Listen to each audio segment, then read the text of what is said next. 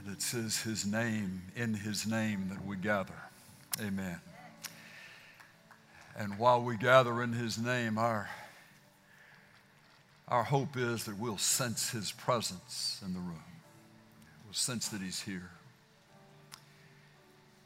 He's the friend of sinners. He's the healer of broken hearts. He's the maker of a way when there seems to be no way. He is the truth when we're not sure who else we can believe. And He is life. He is the life. Even when it seems as if ours may be fading and those around us may be weakening. He is the way, He is the truth, and He is the life. And He said, "He who believes in me, though he dies, yet shall he live again." So, we're just sort of stuck with each other forever, those who know the Lord as Savior and Lord. Our physical appearance is not always going to be the same. They say that place called heaven is where there's no sin and there's no residue of sin. And aging is a residue of sin. So when we are in the presence of the Lord, we're absent of everything that sin has taken its toll on in our lives. Well, with that being said, I'm just glad you're all here. Glad that we're together in the house of the Lord this morning. I want to welcome those of you who are wherever you may be, scattered around the country and around the world. Let me just make a shocking statement to some of you who have known only city-dwelling life. We're all farmers. We're all farmers. Whether you love the city or crave the country, whether you work in an office or you drive a John Deere tractor, whether you eat tomatoes or grow tomatoes, we're all sowing seeds, and we will all reap a harvest. Galatians chapter 5, verse 7, the Apostle Paul puts it this way: make no mistake, God is not going to be mocked. Whatever a man, whatever a person sows, that's exactly what the person will reap. So you sow kindness and you get kindness back. You sow diligence and you reap the rewards of diligence. You sow generosity, and generosity has a way of just coming back at you in time. In time and in ways that we don't expect. The law of the harvest happens, and it holds endless possibilities. I want you to find Galatians chapter 5, that I referenced just a moment ago. Actually, it's Galatians chapter 6, but we'll look back at Galatians chapter 5 in a minute. Galatians chapter 6, verse 7. Again, do not be deceived. God is not mocked. For whatever a man sows, this he will also reap. For the one who sows to his own flesh, the one who sows to selfishness, the one who sows in such a way that he gives the impression, or she gives the impression, that it's all about me.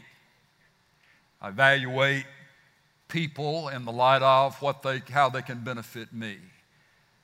I evaluate opportunities or circumstances in the light of how I'm benefited. The one who sows to his own flesh shall from the flesh reap corruption. That is a multiple syllable word for the other words, decay, ruin, and death. The one who sows to his own flesh in time shall reap from the flesh corruption. But the one who sows to the Spirit shall from the Spirit reap eternal life, unending, full of real life. So he says, and let us not lose heart in doing good. Let us not lose heart in sowing the right seeds, sowing the things that will result in the things that we want to come back at us. Let us not lose heart in doing good, for in due time we shall reap if we do not grow weary. I want to just speak right into the hearts of a bunch of folks that I just believe are here and within the sound of our time together this morning, our study in the Word. Some of you just really wondering, has it been worth it? Has it been worth it to try to show love? Has it been worth it to try to be kind? Has it been worth it to do generous things that I just can wonder if it's even noticed, if there's ever going to be anything coming back? That place of losing heart in sowing the seeds, and maybe you have really pondered this at one time in your life and wanted it to be happening for you in this way, that the seeds that you sow would come back, but you have a hesitation as to whether or not it's really working for you. I want to take us right back to where our faith can be anchored. Not in people and not in our efforts, not in our wishes and our dreams, but that place of anchoring our hope in the solid Word of God. The Scripture says that the word of the Lord is settled in heaven. In other words, it can't be shaken. The word of the Lord, spoken and referenced in Isaiah chapter 55, the word of the Lord will not return void. It will accomplish the purpose for which the Lord has sent it. Just like the rain comes and the grass comes up, my word will accomplish exactly the purpose that I have sent it to accomplish. So when we talk about this reality that we'll describe or put in this phrase, the law of the harvest. The law of the harvest is not determined by a democracy. The law of the harvest is not determined by financial clout. The law of the harvest is not determined by whether or not we really wish it and we want it to happen. The law of the harvest is a fact in the heart of God, in the reality of who He is. He says that He can't be mocked, that you're not going to find something to ridicule Him about in this regard. He will not be mocked. Whatever a man or a person sows, that's what the person is going. But farmers can't be impatient people. Now, I reckon some of them can be. You know, they work the field, get the seed in, cover the seed back up, but they just know that it's not going to start showing the evidence of life coming from that seed by daylight the next morning. They put the seed in, and it's a specific act. And you're not going to sow Milo and get oranges out of it. You're not going to put a tomato seed in the ground and get an oak tree out the other side. The seed you put in the ground is the plant that's going to grow. So God said, you're not going to mock me in that. The reality is, what you plant, specifically what you plant, in time is specifically what's going to grow. So the farmer buys into the law of the harvest. He has to believe, she has to believe that if I plant it and it gets watered, in time, the harvest that I'm hoping for, at least some measure of it, is going to come up. How do we translate that into the relationships with people and even in our relationships with the Lord? I want you to look again at Galatians, but look at Galatians chapter 5 and verse 22. Speaking of the fruit of the Spirit. The fruit of the Spirit, which is the evidence of the life of the Spirit of Jesus working in the heart of the Christian. As the life of Jesus works inside you and me, here are the things that are going to just naturally, supernaturally start evidencing themselves in our lives. Love, the fruit of the Spirit, is love, joy, peace, patience, kindness, goodness, faithfulness, gentleness, and self-control.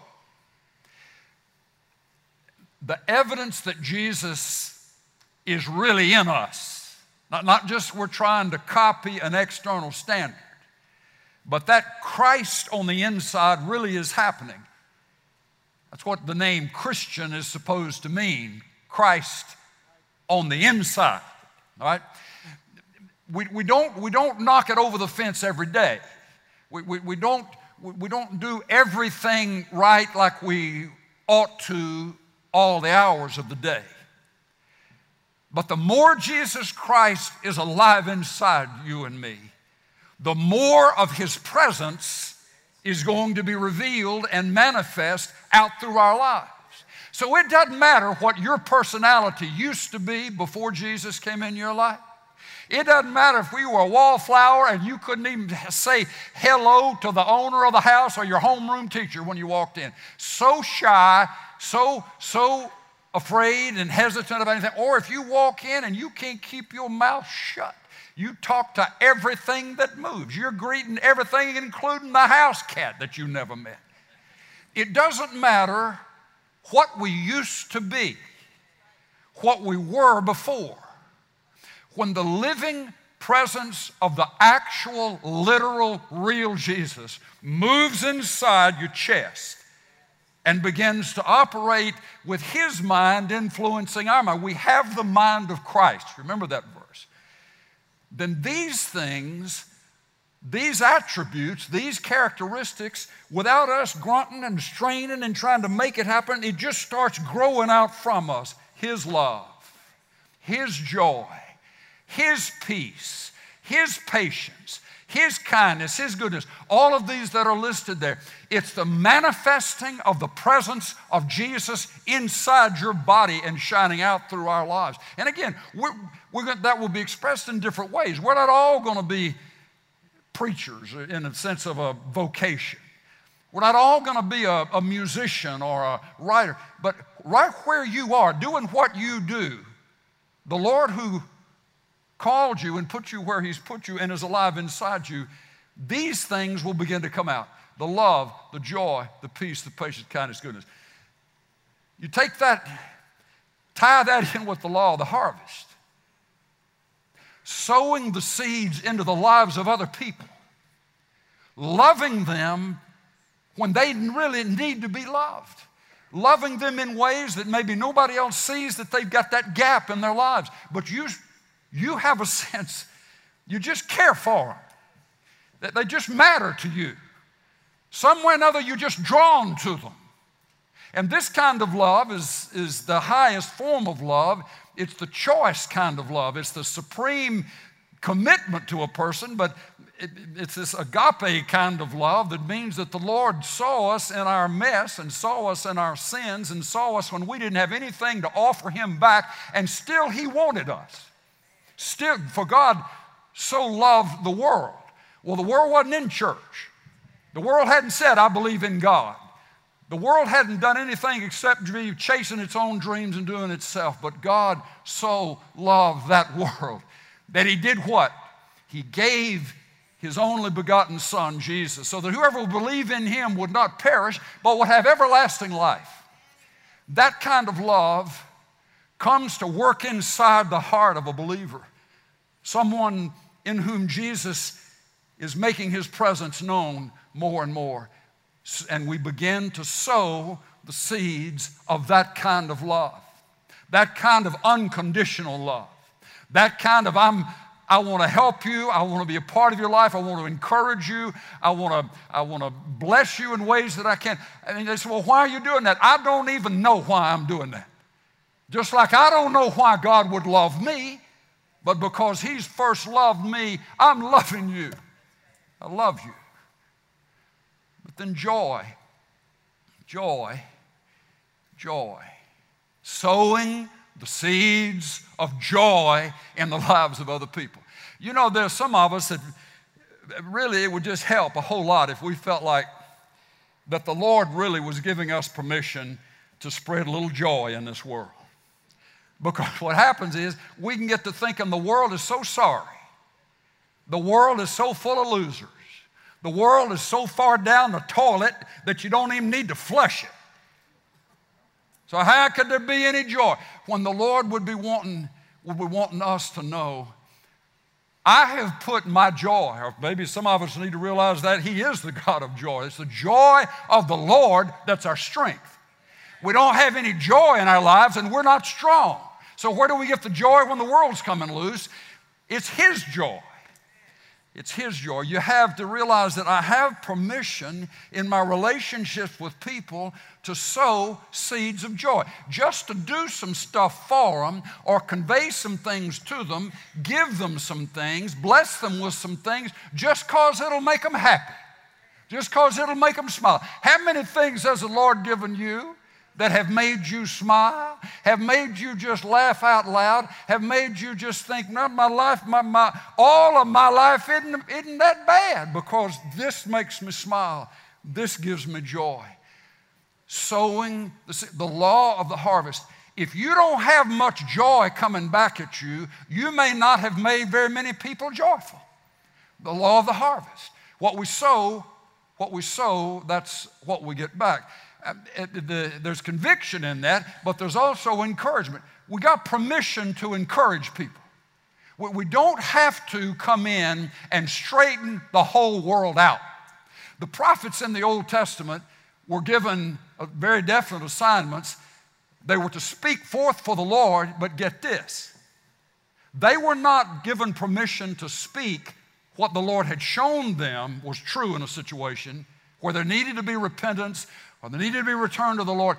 They did not have the permission to speak that, even though they knew it, until the Lord gave them permission to speak it. So Jeremiah kept living, Isaiah kept living in the midst of all the stuff that was going on, though they and others would know what was coming and they would know what the Lord's heart was in all of that and how the people needed to repent. But they couldn't. They didn't have permission to just go in and start blistering people and blowing things up because God told me. Well, you know, you get so off into God told you to tell people stuff that you can lose the joy of your salvation and lose the joy of the Lord. And so there's really no strength in all of the bluster and all of the rebuke that goes on. Sowing the seeds from the fruit of the Spirit into lives. Now, keep in mind, the bottom line is, God's not mocked. Whatever you sow, that's what you're going to reap. That's the promise of the Lord, that it's coming. There's a harvest coming. So as we're careful to plant the right kind of seeds, we can be assured that in the timing of the Lord, there's going to be a harvest like what we planted in the seeds that will come back. Problem is, not everybody's going to get it, you know, not everybody. And so we've got one or two or three or four or five people that we're just sowing and we're sowing and we're sowing and we're sowing. And it can seem like that they're not getting it, and the truth of the matter is some of them may never get it. The harvest, here's the point, the harvest may not come back in the places and with the people and in the settings that we think that it ought to. God, there's a good chance for you to do it. It may, and it will many times. But there'll be some settings and some, there are numbers of folks here that your first marriage blew up, your first marriage didn't work, or you have a child that situation in a family, and it's bizarre. Nothing seems to be reconnecting. So does that mean that this isn't true? It doesn't mean that it isn't true. It just means that we can't see everything from the perspective that the Lord sees it. And that even though some will reject the act of kindness, some will walk all over your expression of love toward them, but instead of turning away from the sowing of those seeds, because you believe that what the Lord has said is true, you just keep sowing the seeds. It may not be with just the ones that you originally had intended, that you wanted that to come back in the harvest and restoration and all kinds of fruitfulness in the relationship. That may happen, that may come one day. But folks, listen, even if it doesn't happen with them, God will not be mocked. You sow the seeds of love, you sow the seeds of kindness, you sow the seeds of patience, you sow the seeds of mercy, and you will see it happen in your time. That will be the harvest that comes back at you. Amen? Now, we'll hold on to that. We need to hold on to that. God will not be mocked. And so when the enemy comes to you and he's trying to discourage you and shut you down and say, well, what's the use? What's the use? What's it all about? What's the use? You to be able to say, I'm not trusting in my ability to change somebody's opinion of me. I'm not looking to what I might be able to do, or others might be able to do to fix the situation. I'm anchoring my heart on the promise of my God's word to me. And his word to me is that what I sow, he will see to it that I reap it. In his timing, it requires patience. Not going to happen necessarily the next day. Whatsoever a man sows, and that's a present active tense verb as Paul uses it here, sows and keeps on sowing. Not just something way back yonder, but this is something that you make a habit of. It's something that's a part of your life. So let me encourage you just to keep on operating out of the joy of the Lord in your heart. Don't you let some sourpuss, some cranky knucklehead shut you down. It may be that as they try to do those things to shut you down and back you off, that you'll find the Spirit of the Lord just gets even stronger inside you. And you just want to keep loving them and keep blessing them and keep being patient with them and keep showing kindness toward them. Because even if they don't get it, your faith is in the God of heaven. He sees what you're doing, and he knows where to apply those planted seeds in those relationships. Okay? Ask you to go from Galatians to the book of James real quick. Book of James, right after Hebrews. All right? Let me just read starting in chapter 1, verse 25. But one who looks intently at the perfect law, the law of liberty, and abides by it, not having become a forgetful hearer, but an effectual doer, this man shall be blessed in what he does. The perfect law, the law of liberty. Now watch this. There is a direct connection between the law of the harvest spoken of in Galatians chapter 6 and what James is talking about here. The perfect law, the law of liberty. The perfect law, the perfect expression of the law would have to be none other than the person of Jesus Christ. And so he's saying to the Christians, if you look intently at the perfect law, the expression of the law, the complete expression, not the immature or incomplete expression, but also it means the law, this in the form that it's intended to be in. If you look at Jesus, you see him in that way. It's the perfect law, but then he uses this descriptive term. It's the law of liberty.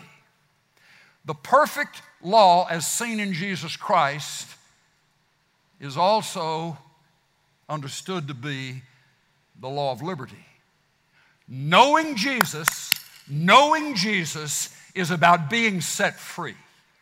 Knowing the real Christ is not a stack of rules, not a list of regimens. Knowing Jesus is about, from the top of your head to the soles of your feet, what it means to really be free. Free from, free to, free in the middle of. Okay, the spirit of liberty. But there's also another word, another way to translate this liberty word. It's the word generosity. The perfect law, the law of generosity.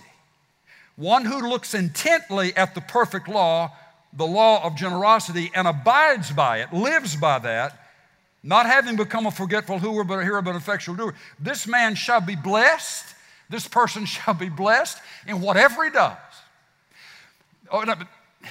Sometimes we get the thought, well, when I first come to the Lord, when I first come to Christ, I had these crazy ideas that I just needed to give everything I had to the Lord. I mean, I had an old Bronco, or I had an old Corvair, or I had old whatever, and I just sold it or drove it up to the church parking lot and left the keys in it and said, I'm giving this to the Lord. And then we walk back with them and say, how dumb was that? I mean, how crazy was that? It may not be all of the particulars need to be continually moved throughout all the years of our lives. One given away car, one given away house, one given away whatever after the other. But I got to tell you, this verse and these words lined up in this verse are very specific. One of the greatest expressions of maturity in Christ. One of the greatest expressions that he's doing his work to completion in our hearts.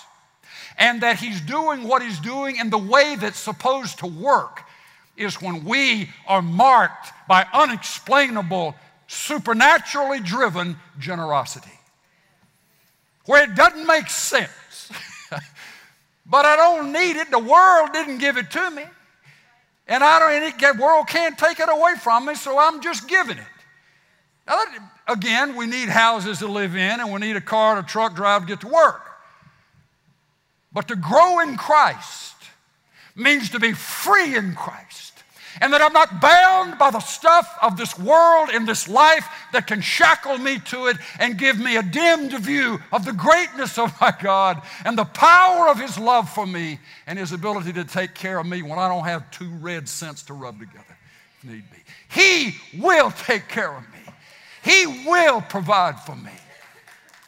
And so I bless and give out of a generous heart, believing that what I need, what he knows I need the most, what he knows will thrill me, he in his time will bring it my way.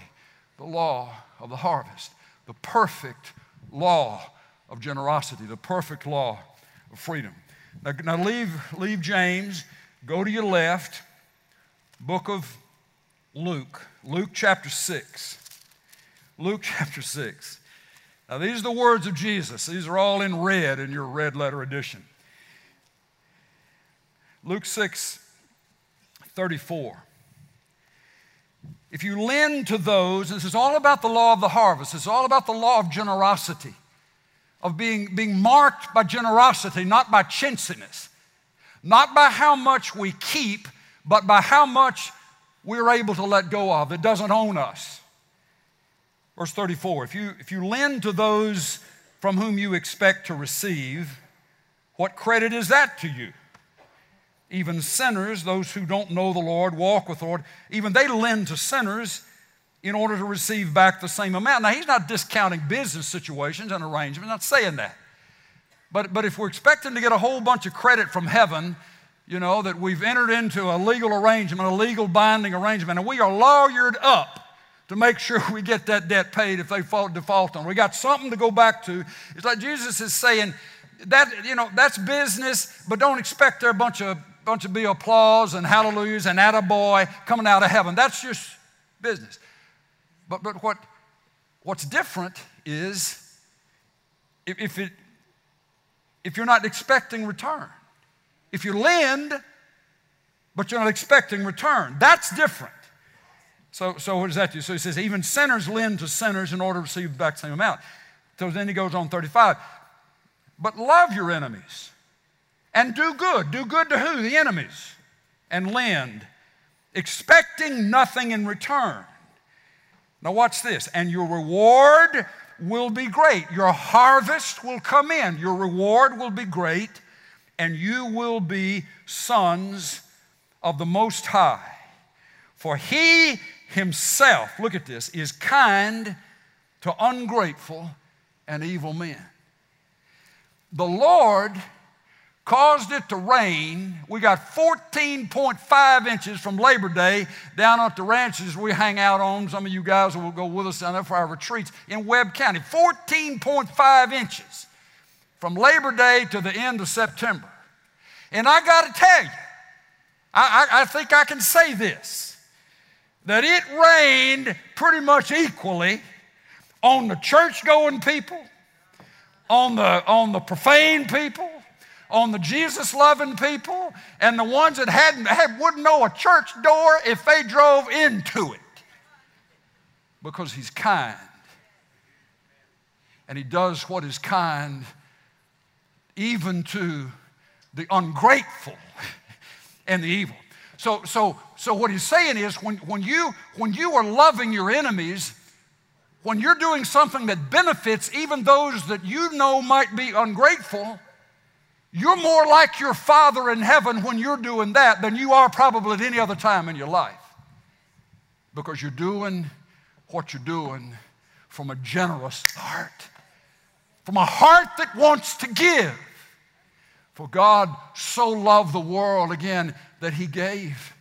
He gave. At the heart of God is a giving heart. It's a giving, and so when He comes to take possession inside us, and we mature in that relationship with Him, as James talks about, there's going to be more of a marked generosity operating through our lives than we've ever had before, more than likely. So, be merciful. Verse 36, Jesus says, just as your Father is merciful. Look at verse 38. Well, let's read 37. And do not judge, and you will not be judged. So, law of the harvest. You judge and you're going to get judged. I mean, that's not rocket science. That's just law of gravity kind of thing. You drop a book, it's going to hit the floor. You judge and you're going to get judged. So, he's saying in the silent part of that you need to be careful when you just start opening your mouth in judgment. And don't be surprised if judgment doesn't come back at you. Now, he'll say in other places that we are supposed to judge between light and darkness, between right and wrong. We are to discern what would please the Lord and make a judgment there. But this freewheeling, big mouth, opinionated attitude, picking people out, shooting them down, taking positions on things, you just need to be careful with that and not be shocked if you get judged back for your judgment. So, when you were the far side of Never Land, okay, before the Lord really came to Him, and who were the ones that He might have a little hint, little sniff, little scent of church about them or Christian about them? Who were the ones that you'd even let close to you? Was it the ones who walked in the room and you could see it on their face and you could see it grimaced in their teeth, that they had already weighed you, counted you, and found you lacking? You know, that they just already had an opinion. There was a judgment against you, about you. Well, you do that one time, but you have that one, and then you have somebody who just seems like, even though they probably know the details of what you've been doing, they just seem to care about you. Care about you. Now, the outside of you may be a big mess, and the inside of you may be cooking, and it may be troubled, but you sense from them that they care about you. And there's a kindness that comes. There's an open-heartedness that comes. Folks, listen. That's way more the real Jesus than us walking into relationships with a stack of things that folks need to start repenting of, and that God won't bless you until you do this, and you better, if you don't quit that, then this is what's going to happen to you. You get one audience. You get one shot like that, and you better make it good, because you may never see them again. Whereas on the other hand, where we're supposed to speak the truth, we speak it, but we're supposed to speak it in love for the ones that we're speaking it to. Love for God, love for them. But it also can be that they're not ready. They're not ready to jettison their worldview at the time. They're not ready to make a turn. All you're there for in their lives is just to show them there is another option to the way you've been living. And they may not be doing all the things that you're doing and whatever, but you were somehow drawn to them because they cared about you. They cared about you. I remember a preacher that was a real mentor to me a number of years ago, and I'm just a young kid. But he was well up in his years, 70 years old, but he just had a way of meeting people, and he had a way of leading the ones that he met to faith in Christ. They would listen to him. And his name was Fred Swank. And I said, Brother Fred, how do you do that? How is it that there's so many people that just seem to be drawn to you, and they'll listen to you, and they want to know about Jesus, and they want to pray to receive him into their lives? And this was his statement. I never led anybody to Christ who was not first my friend. Who was not first my friend. I never led anybody to Christ who wasn't first my friend. That meant that he believed that he had the same kind of permission that Jesus had when Jesus would set up to speak, and here would come the tax gatherers and the sinners. The moral reprobates of the day. The moral irreparables of the day. And instead of running them off, Luke will record, they heard him gladly. They sought him out. And when he would get them together, he would spend more time fussing at the religious police, the Pharisees and the Sadducees, than he would getting on to these others. In fact, he didn't get on to them. He just beckoned them to respond to the mercy of God and the love of God. Folks, listen. We reap what we sow. If in your life as a believer, you have a hard time naming people who have come to faith in Christ as a result of your relationship with them or knowing them, we need to ask ourselves the question, what kind of seeds about Jesus? What kind of seeds about who he is and how he cares about people or doesn't care about people? What kind of seeds are we sowing? Because the promise is, I'm telling you, the promise is God will not be mocked. Whatever we sow, that's what we'll reap. Well, I need to get to this verse before we quit. Verse 38, here's Jesus' words. Law of the harvest, perfect law of liberty, just all shot through this. Give, he says, command, give. Plant, sow, give, and it will be given to you. Good measure, pressed down, shaken together, running over, they will pour into your lap. For by your standard of measure, it will be measured to you in return. The context of this passage is not specifically identifying financial giving and gifting, though it is included certainly. But it's talking about sowing love even to your enemies, sowing kindness toward those who hadn't shown you any kindness. And in the context of that, the Lord says, you give, you keep on giving, and you keep on sowing, you keep on giving, and you hide in the bushes and you watch what will happen. The return will start coming back. And he uses a picture of a laundry basket or some kind of a basket used to gather up agricultural products or something. But we'll say, here it comes. It'll come over. Look at that, verse 38. It will be given good measure, lots of it. But the lots of it is taking up too much space, so it gets squashed down for the purpose of more coming. So you get some and you're squashing it down, and here it keeps pouring in and you keep squashing it down, and it gets to coming in so fast that you can't even keep it squashed down, and it starts spilling over into your lap. That's what he's saying. Can you get that picture? The law of the harvest, the law of the harvest, the law of the harlots. The law of the harvest, not the law of the harlots, the law of the harvest. I got to get my word. Calm down here, preacher. Get your words right. The law of the harvest, law of the harvest. But in his timing and in his way, he brings it back. He brings it back. He brings it back. So in your life, what is the area of greatest desire? What do you want most? What do you desire most and wish that you could have? Are you sowing that seed?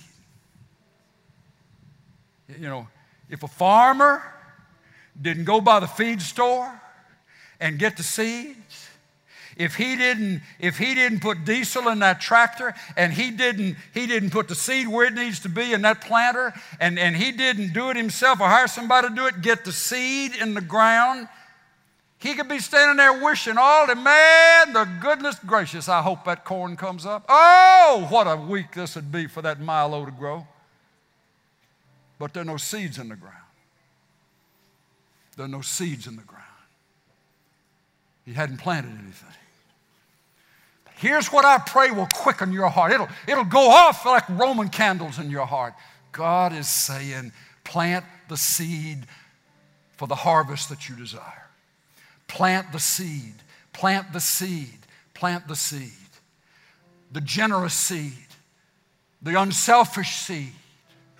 You plant the seed, and it's a seed of mercy, of kindness, of gentleness, of patience, or whatever it would be into the souls of people that you care about and want to touch. Give God time to cause just what he said to do to happen. Now, I got to end it with this, because it's one of my favorite subjects. There could be 50 of you, there could be 500 of you stand up at the back of this building and after I get through this and say, Pastor, I don't believe it. It's not true. It wouldn't faze my conviction and confidence one iota. I'd love you, but you're just wrong. And here's where you're wrong. If finances are the area of your greatest struggle, or it's an area that it just seems to stay tight, it just seems never to get above and break free, and there's always something. Here's the question. What have you sown? What kind of seeds are you sowing? The Lord will say, give and it shall be given unto you. But you give and it shall be given. That ties in with that Malachi 3. Here's him saying to Israel, here's why your crops aren't coming up. Here's why the locusts are eating your crops. Here's why the vines are prematurely casting their fruit. It's because you've left me out of your financial equation. You're wanting me to bless from the outside when what I'm saying to you, you make me the center of your financial world, and I will promise you, you can test me on this. If I will not open the windows of heaven and pour out for you a blessing too great for you to contain. The first question when it comes to financial stringency for the believer is, have I been honoring Him with the first of that which He's blessed me with? Not if I've paid every other bill and got everybody off my case. It's amazing, He doesn't dun you, He doesn't text you, He doesn't hammer us, that we've forgotten that the first 10% belongs to Him. He just won't say anything, but the results show up. He says, here's what will happen. What you have won't go far enough. It just keeps getting devoured. It doesn't go far enough. Opportunities that could make just don't seem to be making. The vines prematurely cast their grapes. But He says, if you'll trust me, if you'll just honor me, if you'll put me first, bring me into your financial world instead of, Lord help me, I'm in trouble. And I hadn't looked at Him, haven't honored Him in years or months, and we wonder why we're in a big mess. But as you bring me in the middle of it. And here's how you do it. You do the math. You do the math. 10%, first 10%. Gross or net, gross or net, gross or net. Well, what do you want from the Lord? Do you want Him to bless you on your gross or bless you on your net? And I mean that. Try to negotiate with the God who gave us breath to breathe and lungs to enjoy it and eyes to see and legs to move. And where's your bill for your health? So when He says, out of all that I've blessed you with, and believe me, I want to bless you with more, establish me as the center of your financial world by honoring me with the first 10%. Not the scraps, not the leftovers, not flipping Him a quarter, not, oh yeah, God, be happy with this. He knows your math. And I know I'm kind of wound up about this because 40 years or so of doing this, I've run out. I don't have any more lines on my pieces of paper for couples and individuals and young people who stepped into this and established it as their way of doing, and how God has incredibly blessed them and prospered them. And they're the ones who'd stand up right now and say, Pastor, would you please just time out and let me tell them. I hear that every time. So if there is lack, if there's not enough financial harvest coming in, first question for the believer, what are you doing with the first 10%? Now, the perfect law of liberty, being manifest more completely in the book of Acts, check this out. This is Acts chapter 4. I promise I'll finish with this. But listen to this. And the congregation of those who believed were of one heart and soul. And not one of them claimed that anything belonging to him was his own, but all things were common property to them. With great power, the apostles were giving witness to the resurrection of Jesus, and abundant grace was upon them all. For there was not a needy person among them. For all who were owners of land or houses would sell them and bring the proceeds of the sales, lay them at the apostles' feet for the distribution of those who needed it. And Joseph, a Levite of Cyprian birth, who was also called Barnabas by the apostles, which translated means son of encouragement, and who owned a tract of land, sold it, and brought the money and laid it at the apostles' feet. The first 10%, the top 10% is the beginning point. He may never press you to go past that. This is to be an indicator of what the Lord can do and how He can work His people. that you got land you're trusting in. I want you to give that over to me, and I'll take care of you, and others will be helped by what you've done. That he did that in that day, and there are other times when that has been done. But here's the point. You get to realizing how this actually works. That if I give, it's the trigger for God to begin to release some things that He's wanted to bring my way. Because He knows now I'm not going to be glutted by the material stuff. It's not going to own me. And I want to give, and I want to bless, and I want to honor Him. It's an amazing thing. We can say, oh God, I want to know that you're real. I'm going to tell you, here's one of the best ways you can know that you're real, and some of you will know it before the week's out. If you've never done this, or you've slipped away from doing this, or for whatever reason it isn't happening, and you're in a financially tight spot, make the choice. Malachi 3:10, make the choice. I'm starting here, Lord. The first 10% belongs to you. And you said, test me now in this. Test me. Only place in the Bible I know He says that. Test me now in this, financially. If I will not open for you the windows of heaven and pour out for you a blessing too great to be contained. Shirley and I, in our early years, we became so convinced of this, and her parents gave us a car to get through seminary years. I mean, it was the heavy Chevy. It wasn't a whole lot, but it got us where we needed to get. And we got to reading this and these different things and hearing some teaching on it, and just felt like we just needed to give that car away. Didn't have car number 2. Just give it away. And I mean, I'm just saying we did. Gave it to another couple. They had kids, and well, some way or another, the Lord provided and got us in different places where we needed to be. And so we came to the conclusion that, 10%, that's not even really an offering. That's the minimum. That's the tithe.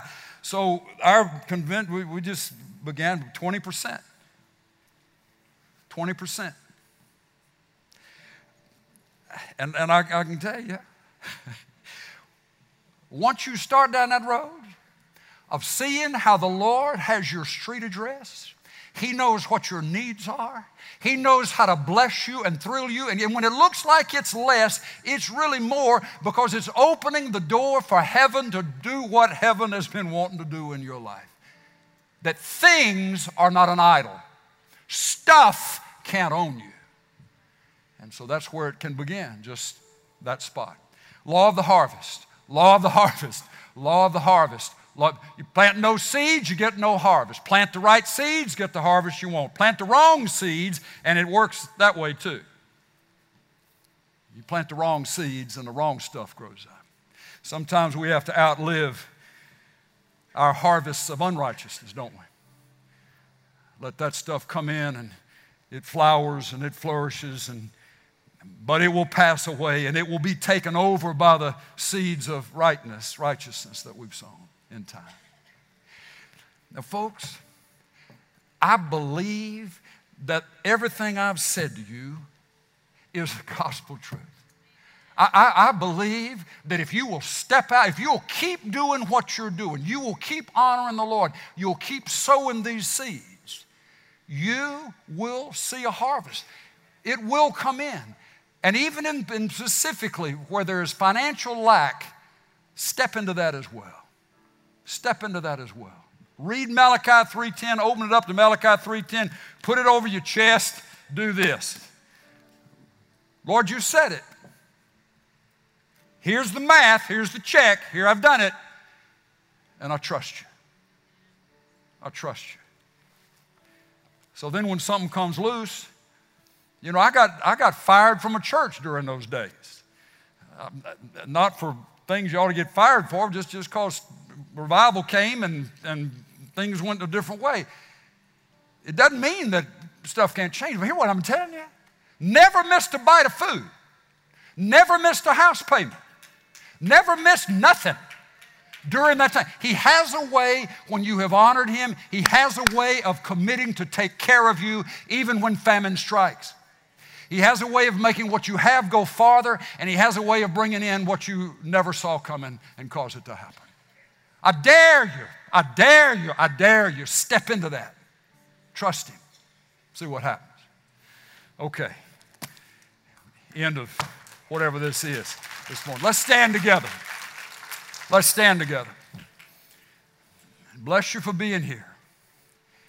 You know, we're not always going to all be at Alamo City. We're not always going to live in San Antonio. We're not going to always have the same faces that we're close to right now. But these principles from the Word of God, when He says it is a law, when He says you do this and I commit to doing this, it won't matter where you live, how old you get, what part of the world you may be in, or the circumstances around you. God's Word, God's law is settled forever in heaven. You can count on it. It doesn't matter where you go, He's already there. It doesn't matter what comes your way, He's already above it. It may be over your head, but it's still under His feet. And we hold on to that. We hold on to that. Lord, I just ask you to take this wherever this needs to go today. That you'll help my brothers and sisters to forget some stuff that isn't relevant, that they don't even need to mess with. But Lord, you will cause the things that you're wanting to really speak to us individually. You'll cause those things to burn in our hearts, Lord, that we won't be able to forget it. We won't be able to get away from it because it's life and it's truth and it's healing and it's our future and it's our hope. Lord, help us in that, we pray. In Jesus' name, amen.